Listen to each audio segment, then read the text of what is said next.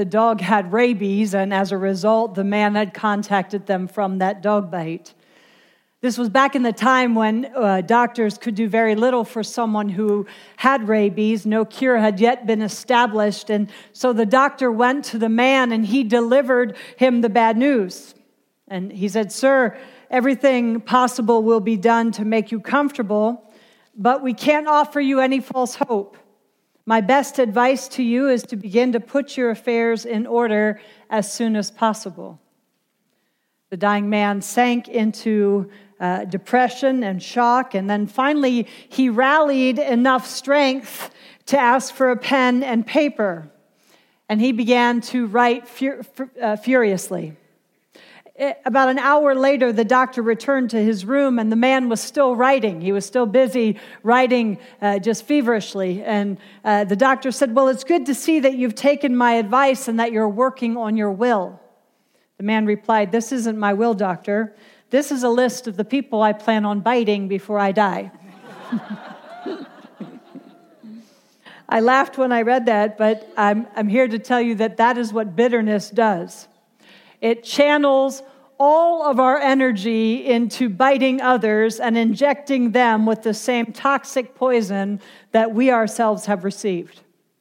It's interesting to me that our word bitterness comes from an old root word meaning to bite. It's such a picture.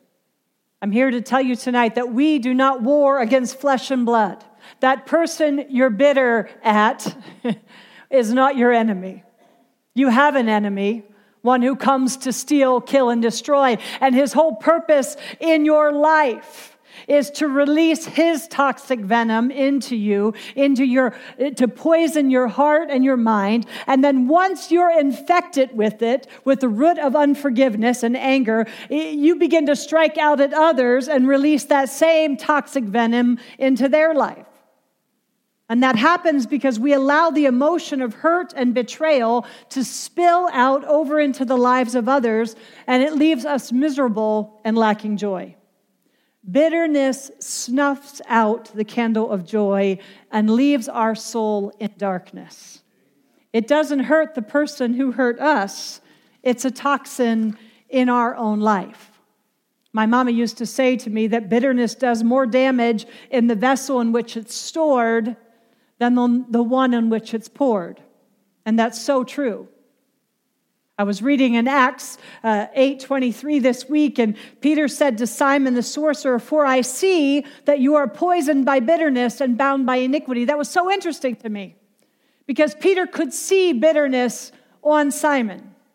You've heard me say this a million times. When I go into a speaking event on the weekend, one of the things I do is I stand in the corner and I scan the crowd, because I'm looking for bitterness. I'm looking for anger and hatred. And you say, "Well, Rhea, do you have some kind of supernatural spiritual gift to do that?" No, I don't. It shows right here on people's face. What always strikes me is that, especially us as women, we work so hard to fix our hair, to buy the right makeup, to dress just right, and yet we refuse to do business in our heart with the thing that is so toxic to us that I can identify it in a crowd. Bitterness is a poison, and it will spread throughout our life. We have been wronged, we have been done dirty, and we think it's not fair. And then we come into agreement with the whisper of the enemy that alters the internal atmosphere of our heart. And our hearts become tainted with that offense, and we find ourselves meditating upon life circumstances and concluding that God doesn't love us, and that we have not been given a fair deal. And that, my friend, that atmosphere is ripe for bitterness. And that's what I'd like to talk to you about tonight as we open the word to Hebrews chapter 12. But would you just pray with me before we begin? Father, I thank you for my friends gathered here tonight. They could be any other place tonight, and they've chosen to be here to sit under the teaching of your word. And I thank you that your word never, ever returns void. That's a promise from you, that it always goes forth for the very thing that you sent it to do, that it will accomplish what you want it to do. And so, Father, We come into agreement with your word tonight, that when it's spoken, it's going to go forth in this place and prosper in hearts and minds. It's going to set captives free tonight. Lord, I declare it in Jesus' name. It's going to break through bondages tonight. It's going to mend broken hearts tonight, Lord. Father, that's who you are. It's why Jesus came. And so, Father, I pray that the atmosphere in this room tonight would be so supernaturally charged with your presence, that your Holy Spirit would just rest in this place in power. Lord, that you would go in and out of the rows and that you would minister life to your people. Father, I pray that you'd put a filter on my mouth, that I would say only what you want me to say, and that you'd help me to declare it as fearlessly as I ought, unapologetically, Lord.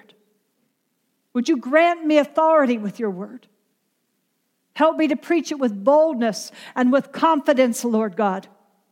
And I pray that when we leave this place tonight, we would testify that surely the Lord was in that place. Lord, I pray that your presence will be so heavy here tonight. Lord, there are people who are desperate. There are people who are hurting. There are brokenhearted people here tonight. And Father, I'm asking you to have mercy on us and to come in power and to set captives free in this place. In Jesus' name I pray. Amen. Hebrews chapter 12. I'll begin reading in verse 12. Therefore strengthen the hands which hang down and the feeble knees, and make straight the paths for your feet, so that what is lame may not be dislocated, but rather healed. Pursue peace with all people and holiness, without which no one will see the Lord. Looking carefully lest anyone fall short of the grace of God, lest any root of bitterness springing up cause trouble, and by this many become defiled. Lest there be any fornicator or profane person like Esau, who for one morsel of food sold his birthright. For you know that afterward, when he wanted to inherit the blessing, he was rejected, for he found no place for repentance, though he sought it with tears. If I ask you tonight if any of you knew a better person, few, if any of us, would have any problem bringing someone to mind. Yet seldom are we willing to look at our own hearts and admit any bitterness in us. I heard someone say recently that bitter people are like porcupines. They may have many fine points, but they're hard to get close to. And that's so true. It's my prayer that as we explore this passage together tonight, that we will see clearly God's remedy for bitterness and realize that we don't want to live like porcupines. The problem with bitterness is that everybody else can see it, but the person plagued with it is blind to it. And so I pray tonight that the revelation of God's word would open our hearts, would soften our hearts, would open our eyes to see what the pride of our heart doesn't want to see.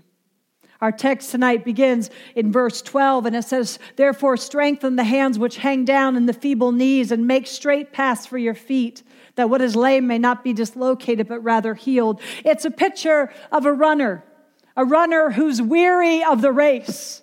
A runner whose arms are hanging down and his knees are buckling and he's losing the proper form for running. Ask any runner. My son used to run cross country. They will tell you that form is important when you're running. When you're running a race, the form that you're running with is important. It will speed up your race or it will slow you down depending on your form. This is a picture of someone who's been running a race. You see, Hebrews 12 starts describing the Christian life as a race. It's a race. And this runner in verses 12 and 13 is weary. It's someone who doesn't feel they're able to continue in the race. They're discouraged. He's saying, I just want to ask you a question when you look at that. I wonder if you've ever gotten weary of running the path set out for you. Maybe you're here tonight and you're weary of the Christian race. You're weary of trying to do the right thing when everybody coming at you is doing the wrong thing. You're weary of trying to choose right when everybody around you is choosing wrong. You're weary. Have you ever gotten discouraged and felt like giving up on the race? Did you ever have days where you thought, I'll just drop out of the race because it's much too hard? In verse 13, the runner's getting off the path that was set before him. There is a path that's been set before you. You have to understand, in order to understand the Christian walk and not get bitter and not get weary and not get discouraged, we have to come to a place where we understand we belong to God. We belong to God. And before you were born, He called you. Before you were born, He numbered your days. That He is God and you're not. And He's got a path marked out for you. Leah and I always tease and we say we could take a shortcut and go another direction, but this path we would end up back on the same path again, so we might as well just do it right. We could fall out of the race, but we'd have to start back over. And this is the race marked out for you. Your race might look differently than mine. Your race might be filled with different pain than mine. But I'm telling you, whatever the race is set out before you, keep your eye on the finish line. Keep your eye on the author and the finisher of your faith. This runner is weary. Why is he weary? Verse 12 tells us, because of people. Because of man. There is nothing that will discourage us more and make us weary in the journey than to be at odds with someone, or to be harboring bitterness or unforgiveness towards them. All of the previous verses in Hebrews 12, verses 2 through 11, talk about the chastening of the Lord, or the discipline of the Lord, the spankings of God, if you will. The things that God uses in life to chasten us, to make us look more like Him. Can I just ask you, if there's somebody in your life, if you have an enemy, if you have somebody who's difficult in your life, if you have somebody who's causing you pain that you are bitter about, can I just ask you to consider just for one moment that maybe, just maybe, God is using that person to teach you something about Himself, to get rid of something in you that He couldn't have access to any other way? That'll change the way you look at difficult people. If you can look, you see, bitterness arises when we lose sight that our hard situations could actually be God using those things to conform us into His image and change us. When we start seeing people and hard situations not as a place where God is working, but as an opportunity to blame God and question His faithfulness to us, that's when our ground of our heart becomes ripe for bitterness. So the author of Hebrews offers a solution in verse 14. He says, pursue peace with all people. That word pursue means to run swiftly in order to catch a person or a thing. It means to run after, to follow after, to pursue, to seek eagerly, to earnestly endeavor to acquire, to go after with the desire of obtaining. It means to follow or press hard after. Oh, can I just ask you, are you pursuing peace with all men? The word, it's interesting to me, can also mean to hunt.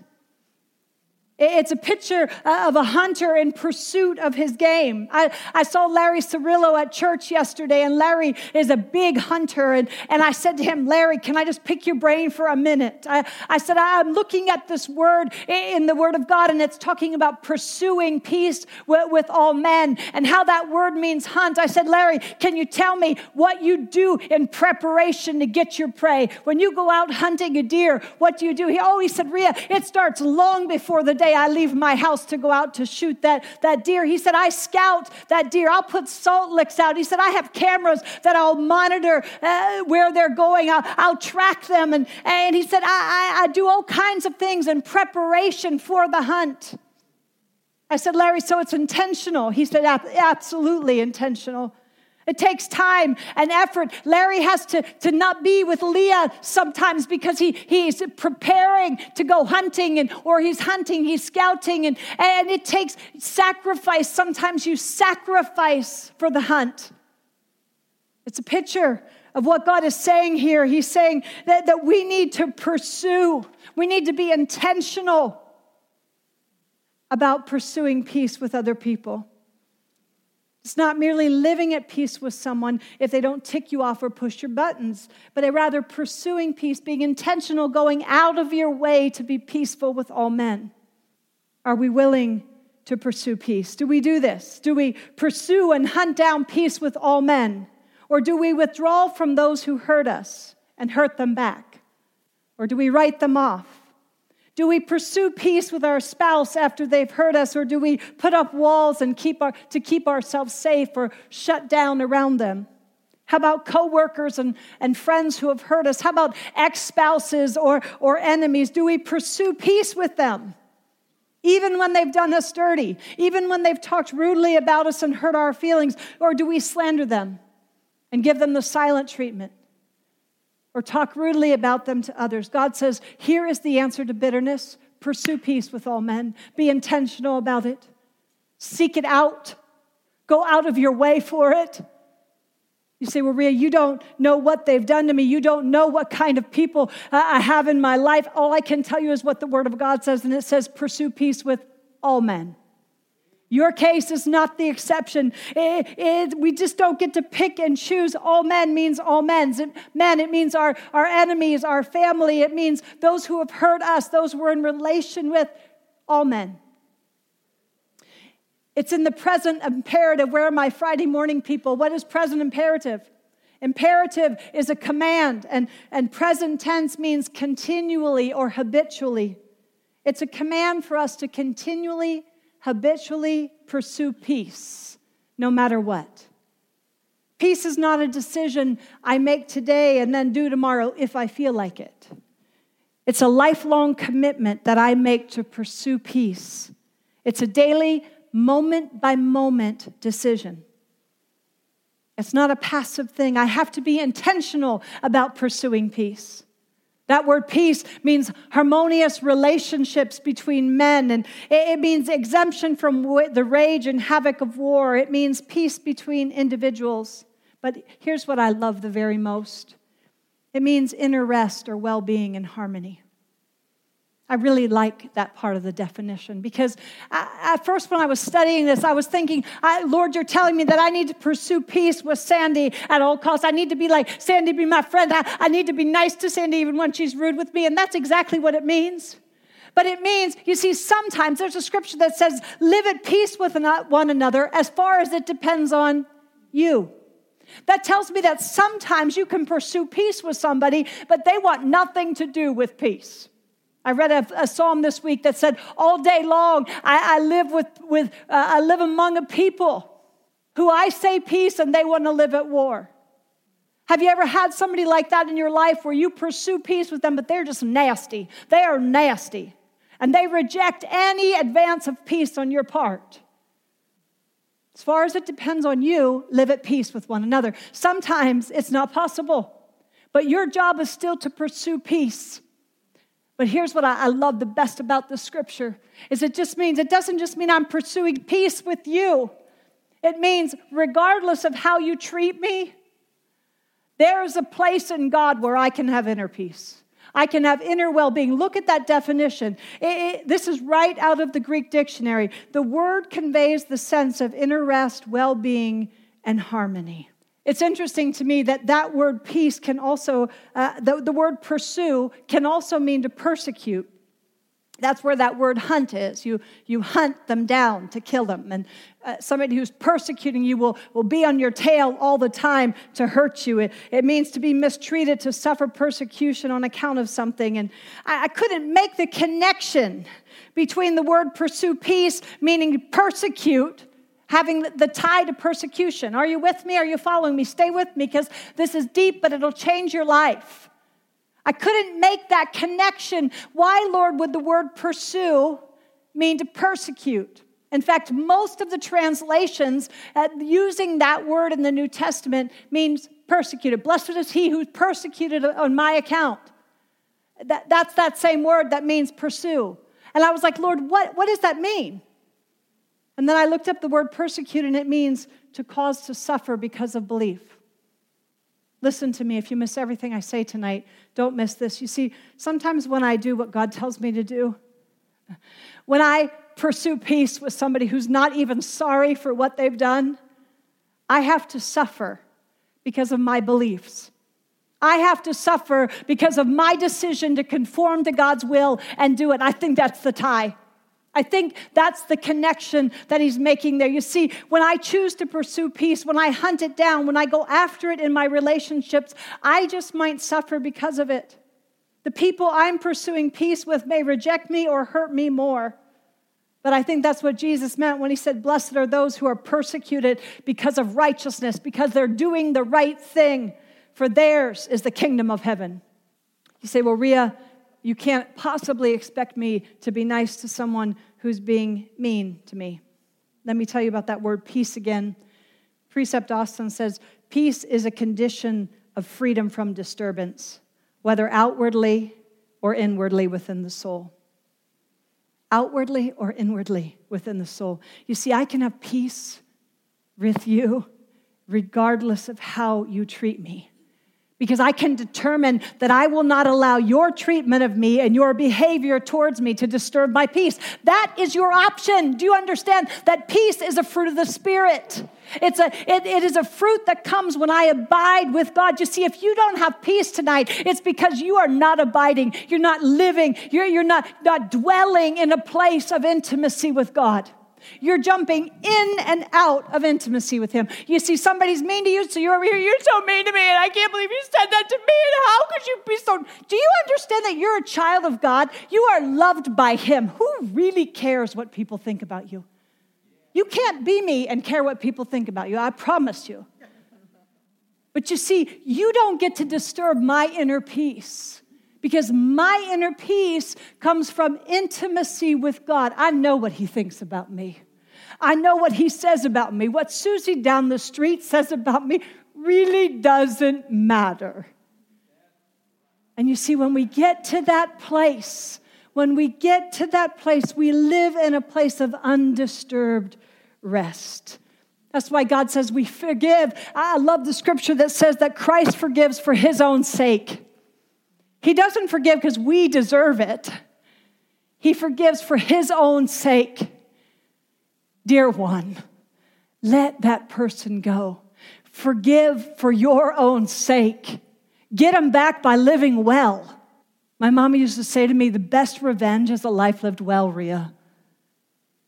Get them back by living well. Don't let another person disturb your inner peace. Don't give somebody else that kind of power. The only one that deserves that kind of power is Jesus. You see, the enemy of your soul, the one who comes to steal, kill, and destroy, the thief, wants nothing more than to disrupt your peace and well-being. And he accomplishes that usually through conflict with others and unforgiveness. We cannot be unaware of his schemes. So we're told to pursue peace with all people. But notice what verse 14 says. It says, pursue peace with all people and holiness, without which no one will see the Lord.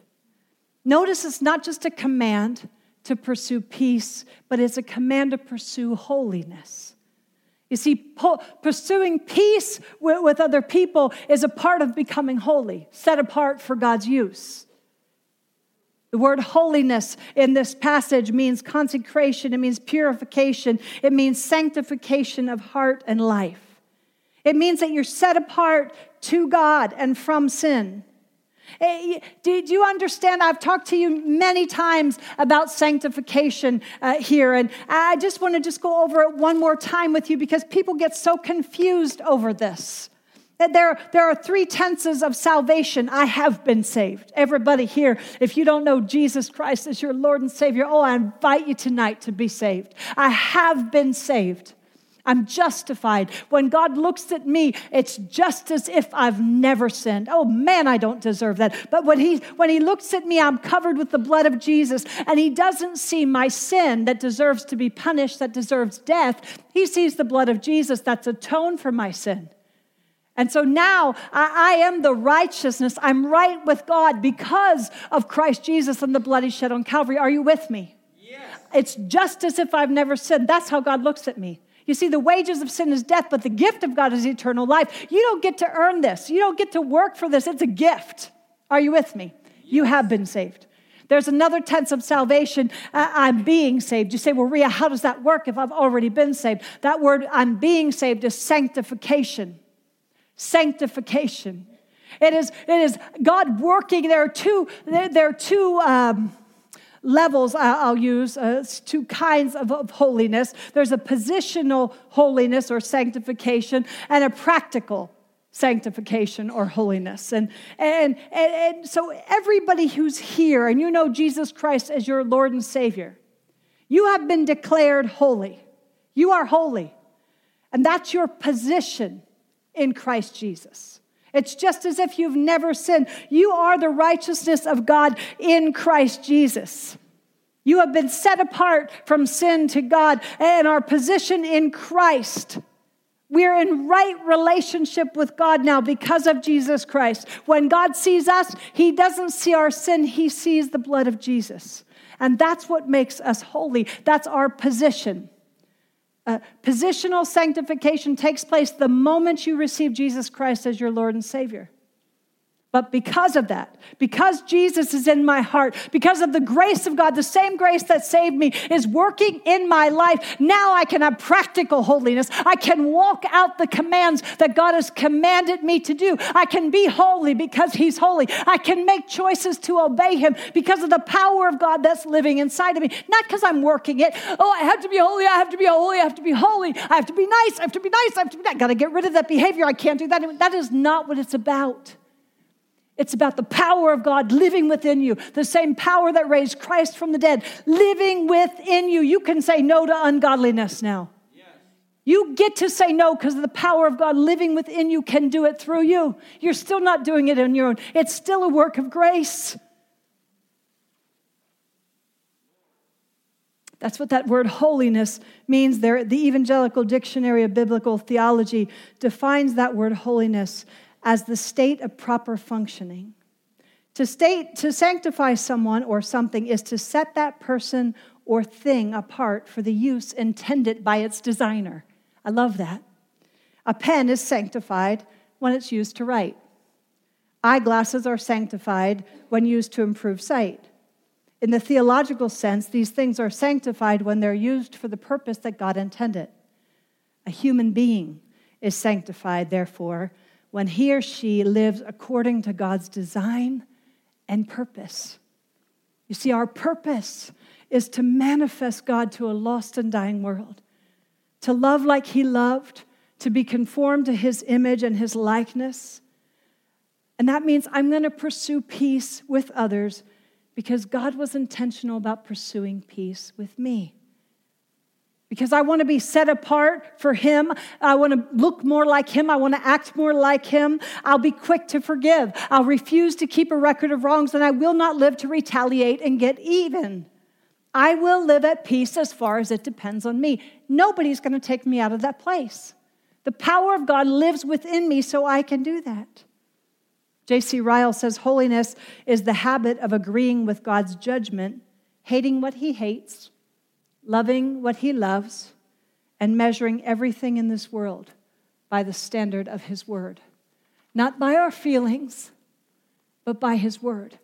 Holiness, like peace, only comes through pursuit. No one ever gets holy without pursuing it. We have to be intentional as part of our sanctification process. I've been declared holy. Now I'm going to choose to be holy. But sadly, my condition doesn't always line up with my position, if you will. Are you following me? Even though I've been declared holy, I don't always act holy. Ask Dave. Our daily conduct may not be in keeping with our position, and so we pursue holiness. Because my daily conduct is not in keeping with the position that God declared over me. I'm going to pursue holiness. Are you with me? Yeah. So pursue holiness, he says, without which no one can see the Lord. John MacArthur, I love this. He said, positionally in Christ, Christians are already at peace and already declared righteous. But practically, we have a great deal to do. Because we're at peace with God, we should be peacemakers. Because we're counted righteous, we should live righteously. Our practice should match our position. Pursuing peace primarily relates to loving men, and pursuing righteousness primarily to loving God. If we love men, we'll be at peace with them. If we love God, we'll live righteously. Pursue peace and holiness, without which no one will see the Lord. You say, well, Rhea, none of this seems very fair. I really like Jerry Bridges' quote. He wrote a book called The Pursuit of Holiness, which is phenomenal. And he said, "We do not believe that humility is the path to God's exaltation. We jockey for a position of power. We look for position and power in our relations with others. Because we do not believe that God takes note of and will, in his time, avenge all wrongs done to us, we study in our own minds how we can get back at someone we feel has wronged us. Because we're not convinced of the deceitfulness of sin, we play with it, thinking we will thereby find satisfaction. And because we do not have a firm conviction that without holiness no one will see the Lord, we do not seriously pursue holiness as a priority in our lives." We jockey for a place of position and power in our relationship with others. What if, when we were relating to someone, we had such inner rest, we had such inner peace that we're accepted by God and dearly loved by him, that there would be no competition, there'd be no rival, there'd be no, oh no, what is he thinking about me? What is she thinking about me? Did I just say something stupid? None of that stuff will ever come on our radar because we understand we are accepted in the beloved and dearly loved by God. We don't have to rally, we don't have to jockey for a place of position and power. We already have one in Christ. Verse 14b says, "Without which no one will see the Lord." I want you to make sure that you understand it doesn't say pursue peace with all men and holiness, without which no one will go to heaven. It doesn't say that. It says no one will see the Lord. In Matthew 5:8, Jesus said, "Blessed are the pure in heart, for they shall see God." Can I just tell you that seeing God is my deepest longing? Oh, I don't mean getting to heaven and seeing him face to face. I mean seeing him at work in my life. Seeing him at work in my conversations I have with people. Seeing him at work in my family. Seeing him at work in my marriage. That is my greatest longing in life, to see God, to see his power be made manifest in my life. It is my greatest longing. Blessed are the pure in heart. Those who have a catheter, the word is catharsis there. I don't have it written down, but it's where we get our word catheter. Blessed are the pure in heart. Get this. Listen to me. Don't miss this. Pay attention. Blessed are the pure in heart. It's where we get our word catheter. Are you with me? Do you know what it looks like when they put a catheter in you in the hospital? What happens to your urine? Runs right out of you, doesn't it? Whatever's in your kidney flows right out of you into a bag by your bed. I know I'm being gross, but I have to tell you, that's the picture he's drawing there. Is don't let bitterness and hatred and anger and unforgiveness any place in your life. Let it be a catheter. The Holy Spirit catheterize you and just remove that thing. And you do not have the power to tick me off. You don't. Because I am not going to let that garbage in my heart because it interferes with me seeing God. And there is nothing worth that to me. And so there it goes, catheter running right out of me. Just gave me a dirty look. Oh, rock on with your bad self. It's coming out of me. I'm not holding on to that. Blessed are the pure in heart, for they shall see God. I want to see God high and lifted up. He is real. He is powerful. He is almighty. He's supernatural. You see, the reason people are not on fire for God, the reason this place is not packed out on Monday night, is people have never seen God. Because once you see him, oh my goodness, you will not allow anything in your life to disrupt it. People who are depressed, people who are full of despair, people that are angry and full of hatred. Kylie, how are you? It's so good to see you, beautiful. People who are full of bitterness and hatred and are mean and nasty, they just haven't seen God. They haven't experienced his power in their life. Blessed are the pure in heart, for they shall see God. More than I want to be right, I want to see God. More than I want the final word, I like the final word, I'm not going to lie. But more than I want the final word, I want to see God. More than I want vengeance, and sometimes I do, I want to see God. More than I want to smack somebody silly, and I can, I want to see God. That word see, it means to see with perceptive insight. It's the aha kind of seeing. It's so much deeper than a casual seeing or an observation. It comes from the root word to see with the mind. It's reference to an inward impression, to a spiritual experience. So I love it. You see, the problem with the church today is they come to church on Sunday morning and they sit in the pew and they hear a preacher preach a good word and, they hear about God. But they never see him. They never see him at work supernaturally in his life. Do you understand? He's a bondage breaker. He's a broken heart healer. Do you understand? He heals all our diseases. We have a friend of ours that's going tomorrow. They think he might have a tumor in his colon. And I'm like, are you crazy? I am not receiving that diagnosis because we're going to see God in that situation. We're going to see him. And I'm not backing down. You see, that's the kind of God we have. He's supernatural and we've forgotten about it. We keep him on Sunday morning nice and neat in our little pew. Please don't disrupt my, I just want 45 minutes and then I want to go home, watch a Packer game, eat lunch. And he's not rocking our world. When I met Dave, he rocked my world. I decided I wanted to marry that man because he rocked my world. He's still rocking my world. I fell in love with him. When God rocks your world, you will fall in love with him and you will live your life committed to him. If you're here tonight and he hasn't rocked your world, ask him. Ask him to do that. Verse 15a says, looking carefully lest anyone fall short of the grace of God. That word looking carefully means to look upon, to inspect. It means that everything I'm doing, I'm saying, is Karen going to miss the grace of God in my interaction with her? I better pursue peace with her. I better pursue holiness in my dealing with her because I don't want her to miss the grace of God at work in her life. I want her to leave her interaction with me. You see, I got people that talk about me. Leslie, am I lying? I'm dying. I got people who talk about me. I got people who talk about our ministry, who are in ministry, by the way. That one burns my heart like nothing else.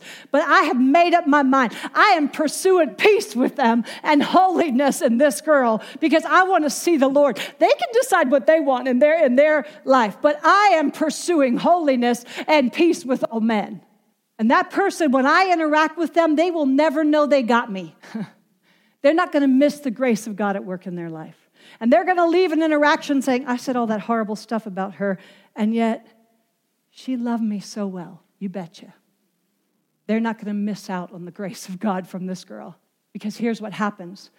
When we miss out on the grace of God and fall short of the grace of God, look what happens in verse 15b. Lest any root of bitterness springing up cause trouble, and by this many will be defiled. Spurgeon says, a bitter spirit is a poor companion for a renewed heart. Just like we pursue and hunt down peace, in our pursuit of it, we must be careful and watch out for any root of bitterness springing up in our life. Notice that it's a root of bitterness.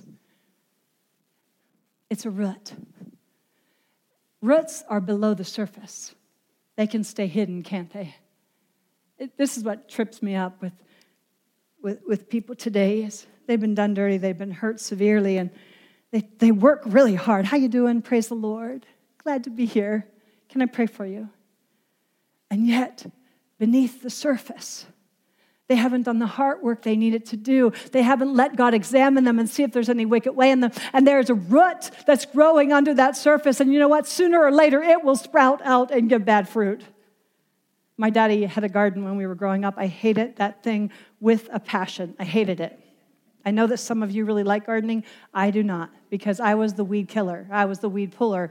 And I'm pretty sure it was free slave labor for my dad. And I wanted to go be with my friends. And he was so proud of his garden. I mean, his rows were perfectly manicured. And his plants were fertilized. And they were beautiful. And weeds would pop up, and he had no tolerance for them. And he would give me this little tool that you had to stab down on the ground, and you got way down in deep with the roots, and you'd pull them out. And he would say to me, now, Rhea, it's really important that you get this at the root. And he said, you have to use this tool. And he'd give me a bucket, and he'd say, make sure you get it out by the root. And he said, if you don't, Rhea, he said, the roots will choke out all the good plants and suck the life from all the good. You won't even see it because the root will still be in the ground. And he said, and they'll sprout out with a vengeance. That weed that you just pulled will be back tomorrow, Rhea. You have to get it at the root. Well, I looked like that when he was there. I was digging them out. But the second he turned his back, I'd just go down through the weeds and just snap them at the surface. Because I had things to do and places to go, and I didn't have time for that weeding. And Daddy would come, never fail, look at the bucket, see that I snapped them off at the surface, and he would make me go back and dig out every one of those roots because he understood. Even though you couldn't see it on the surface, it would be back with a vengeance. We need to tend the garden of our heart the same way. You see, God says, if we have a root of bitterness, it's a root left. It will sprout up and defile many. It will trouble. Notice it says first, it will cause trouble and defile many. That word trouble means to harass. It means to just absolutely annoy. It means to molest. You see, if we don't deal with the bitterness, and the bitterness it comes from unforgiveness. It comes from, I didn't get a good deal. I got ripped off. Life didn't play me a good hand of cards, and I'm mad about it. Who are we, the clay, to say to the potter, you did me dirty?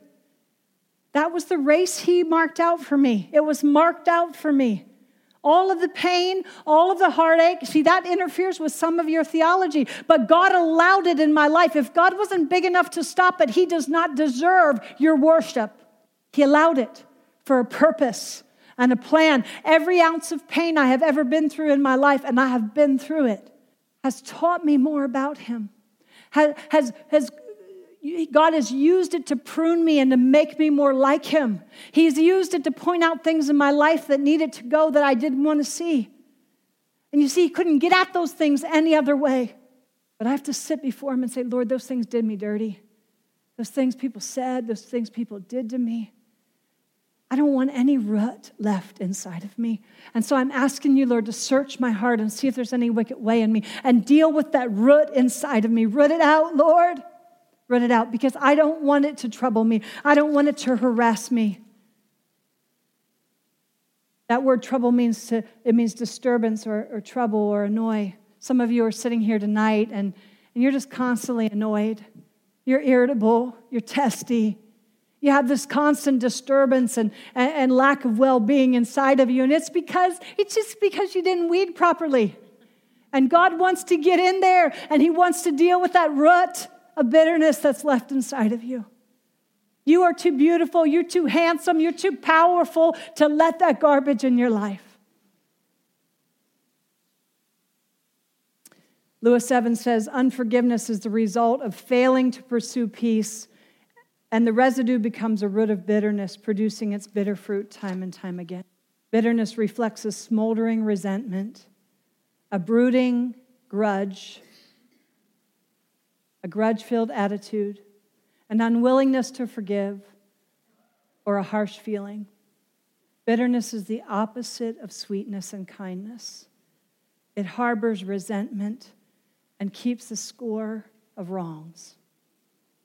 God says, don't let any root of bitterness grow up within you because it'll trouble you and it will defile many. That word defile means to dye with another color or to stain. It'll pollute or contaminate you. Notice that it says it'll pollute or defile many. It doesn't just hit the person that you are angry about. It doesn't just direct towards the person that did you wrong. It'll come out with the grocery store clerk. It'll come out with your children. It'll come out with the spouse that you love. It will find a way out. It will defile many, not just the person you've directed it as. Warren Wiersbe, one of my favorite commentators, says, an unforgiving spirit is the devil's playground. And before long, it becomes the Christian's battleground. If someone hurts us, either deliberately or unintentionally, and we do not forgive him, then we begin to develop bitterness within, which hardens the heart. We should be tender-hearted and kind, but instead we are hard-hearted and bitter. And actually, we're not hurting the person who hurt us. We're only hurting ourselves.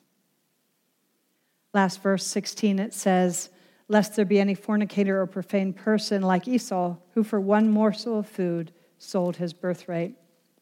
Esau, if you remember, he had the birthright as the elder son, and that it was a major blessing to have that birthright. But he wanted a bowl of stew, And he sold, because of that fleshly desire that rose up within him, he sold his birthright. He was willing to forfeit a long-term blessing for what he wanted in the moment. Here's what that looks like. I think that this is why the author included that in this passage. Because if Sandy hurts me, I have a choice. I can pursue peace with her and keep my inner peace, my inner well-being. I can offer her the grace of God that's been offered to me. Grace is undeserved. Do you understand that? She doesn't deserve it, Ria. Well, that's what grace is. She doesn't deserve it. I'm going to give it to her anyway. So I have a choice. I can do that. Or I can, for a moment of pleasure, a moment of fleshly satisfaction, snap back and say something nasty. And I sell my birthright. Are you with me? Do you know what our birthright is as followers of Christ, as heirs with Christ Jesus? Come on, give me some of my birthright. Somebody. Eternal life. What else? Peace. Joy. What is it? Fruit of the Spirit. Kindness. Self-control. Peace. I forfeit my peace for one fleshly indulgence with Sandy. Do you see it? Nothing's worth that. I'm not going to be like Esau, who forfeits my birthright to satisfy my fleshly desire. In closing, I've been thinking about duplicity this week because that's really what I want God to bless. I want to follow him. I want his blessing in my life, but I want to fulfill my fleshly desire and snap back if somebody hurts me, hurt them back. I want to harbor unforgiveness and hatred. I really want to live in both worlds. That's duplicity. That's double-mindedness. And I found this scripture this week that really rocked my world a bit. Let us hold tightly without wavering to the hope we affirm, for God can be trusted to keep his promise. Lord, help me summarize this. I was thinking about how I can switch back and forth to following God and doing what he says, for being led according to the Spirit, and then being led according to the flesh and giving into my fleshly dictates. We're fasting right now as a Bible study, and I hope you're beginning to realize how much power your flesh has, that it wants what it wants when it wants it. And that fasting is teaching us to hold that flesh down, to teach us that we can say no to the flesh, that the Spirit within us is stronger. But that's a daily decision as a Christian, to yield to the Spirit instead of yielding to the flesh, to love when you want to smack somebody silly, to say something kind when you want to bite their head off. That's a minute-by-minute decision, to not live that double-minded life, because we have to come to a place where we understand that God keeps his promises. And if he tells me that if I pursue peace with all men and holiness, I get to see God, baby, that's a promise. And I want it in my life. I want it in my life. I've been thinking a lot about harmony. If you stand beside me I would not recommend standing beside me on a Monday night. I can't sing on tune even a little bit. Like, I was a cheerleader all my life, and I used my voice to scream, and it shows in the way I sing. And I can't sing one note on key in harmony at all. I can't do it. But it doesn't stop me. I do it anyway. But if you stand beside me, I will throw you off because I don't sing in harmony with Ian. There's nothing more beautiful than at Dave's church, there's these two sisters that sing together, and they sing harmony with each other, and it's beautiful. And I have to watch them some mornings, and I think, which one is singing which note? Because when they sing in harmony, they're one. And you have a hard time picking out which one's which. Are you with me? I'm constantly saying to the Lord, am I in harmony with you right now? You see, when I snap at Leslie, I take myself out of harmony with God. We're not singing as one anymore. And I throw Leslie off, and are you with me? And so I'm constantly saying to God, I want to live in harmony with you, because there's nothing more beautiful than harmony, than oneness with him. That people look at my life and see oneness with him, the beauty of harmony. Is it not? Harmony is beautiful. And so this week, as you go out, I want to challenge you. No matter how tired you are of the race, some people are really hard to deal with, and you get tired in the race. But fix your eyes on things above and not on the things of this earth. Ask God to strengthen you and then begin the pursuit. I am going to pursue peace with you regardless of how you treat me. You snap at me, I'm just going to love you better. Because I want to see the Lord. I want to see him at work in my situation. I want to see him at work in my life. And I don't want anything you do to take me out of this place of inner peace and well-being inside of myself. God's word is powerful. It's powerful. So before you leave here, I'm going to ask Ian to come and just close us out with a song. But I really want you to just take a moment and search your heart, because I know in a room this size, and I'll just be honest with you, I could scan it. I could come right through this room and pick out the bitter people. I am so good at this. I won't, but I could. And all that is people that are harboring hurt and unforgiveness. You've been done dirty, and you have a right to hang on to it.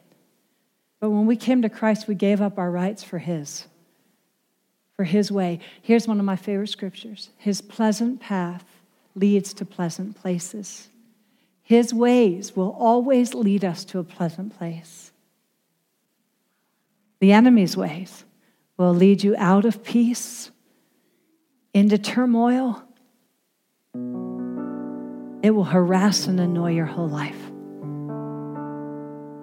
I'm going to ask you to let it go tonight, to be purposeful about standing before the Lord now and saying, Lord, search my heart and see if there's any wicked way in me. You say, well, Ria, that makes what they did to me right. No, it doesn't. It makes you understand that God will do what's right. He says vengeance is his. He will repay, trust me. But if you're getting vengeance, you don't make room for his wrath. That's his word. That's what it says. Don't let what they did to you destroy you. Get them back by living well.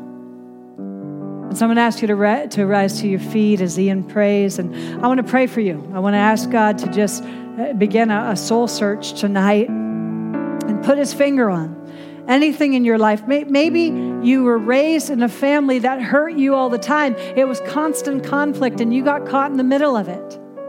I'm so sorry. But today, that excuse gets let go of. Today, we say everything I need for life and godliness is in me. I'm not giving that power up anymore. What they did to me doesn't determine who I am. Maybe it was a spouse who walked out on you for somebody else. You say, Ria, it wasn't right. I agree with you 100% it wasn't right. But what's not right is you sitting in bitterness and unforgiveness about it. Let it go. Maybe it's somebody across the room here. Maybe they looked at you wrong or said something to you. Come on. Is it worth it? Let it go. Pursue peace. The peace you're in pursuit of isn't anything to do with them. It's you. Inner well-being. And I can't have that if I'm holding on to unforgiveness towards you. I'm going to let it go. So, Father, I pray right now, every person in this room who you know by name, Lord God, you know them by name. You're the God who sees. It's my favorite name of yours. That you've seen everything we've lived with, everything we've lived through, everything we've had to endure, all the hurts, all the pain, all the betrayal. I heard that word, Lord, all the betrayal that we've had to endure. The backbiting, the name calling. Lord, I pray right now against the name calling. Things that have been spoken over people in this room that went deep in their soul and a bitter root took place there. I pray right now, Lord, for divine supernatural healing in Jesus' name. Lord, that you would root out that memory in Jesus' name.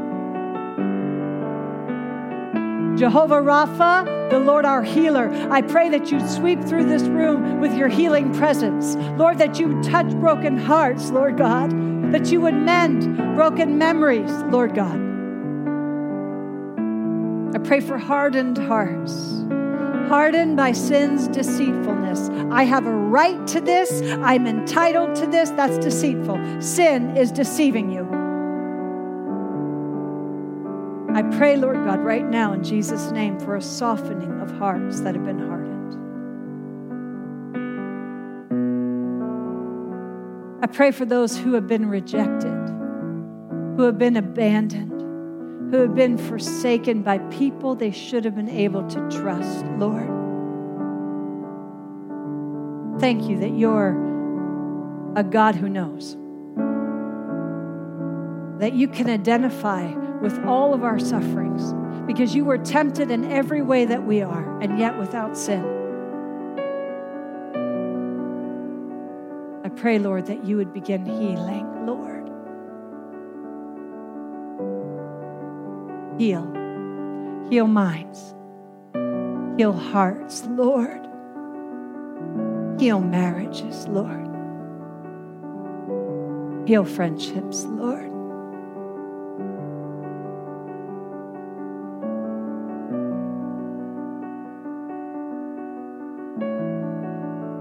I believe, Lord. I believe that you are God and there's nothing impossible for you. I pray for people who are caught in the bondage of bitterness, held captive by unforgiveness, people who feel worthless and devalued. Lord, let tonight be the night that they see you, that they see you in power. Wash away, Lord. Wash away pain and heartache. Heal dissension and division. I believe you're our healer. Do what only you can do, Lord, I pray. In the mighty name of Jesus, I speak the mighty name of Jesus over this place. The name that's above all names. The name that's above pain and heartache and unforgiveness and bondage. I speak the name of Jesus. And I give him glory and honor and praise. In Jesus' name, amen.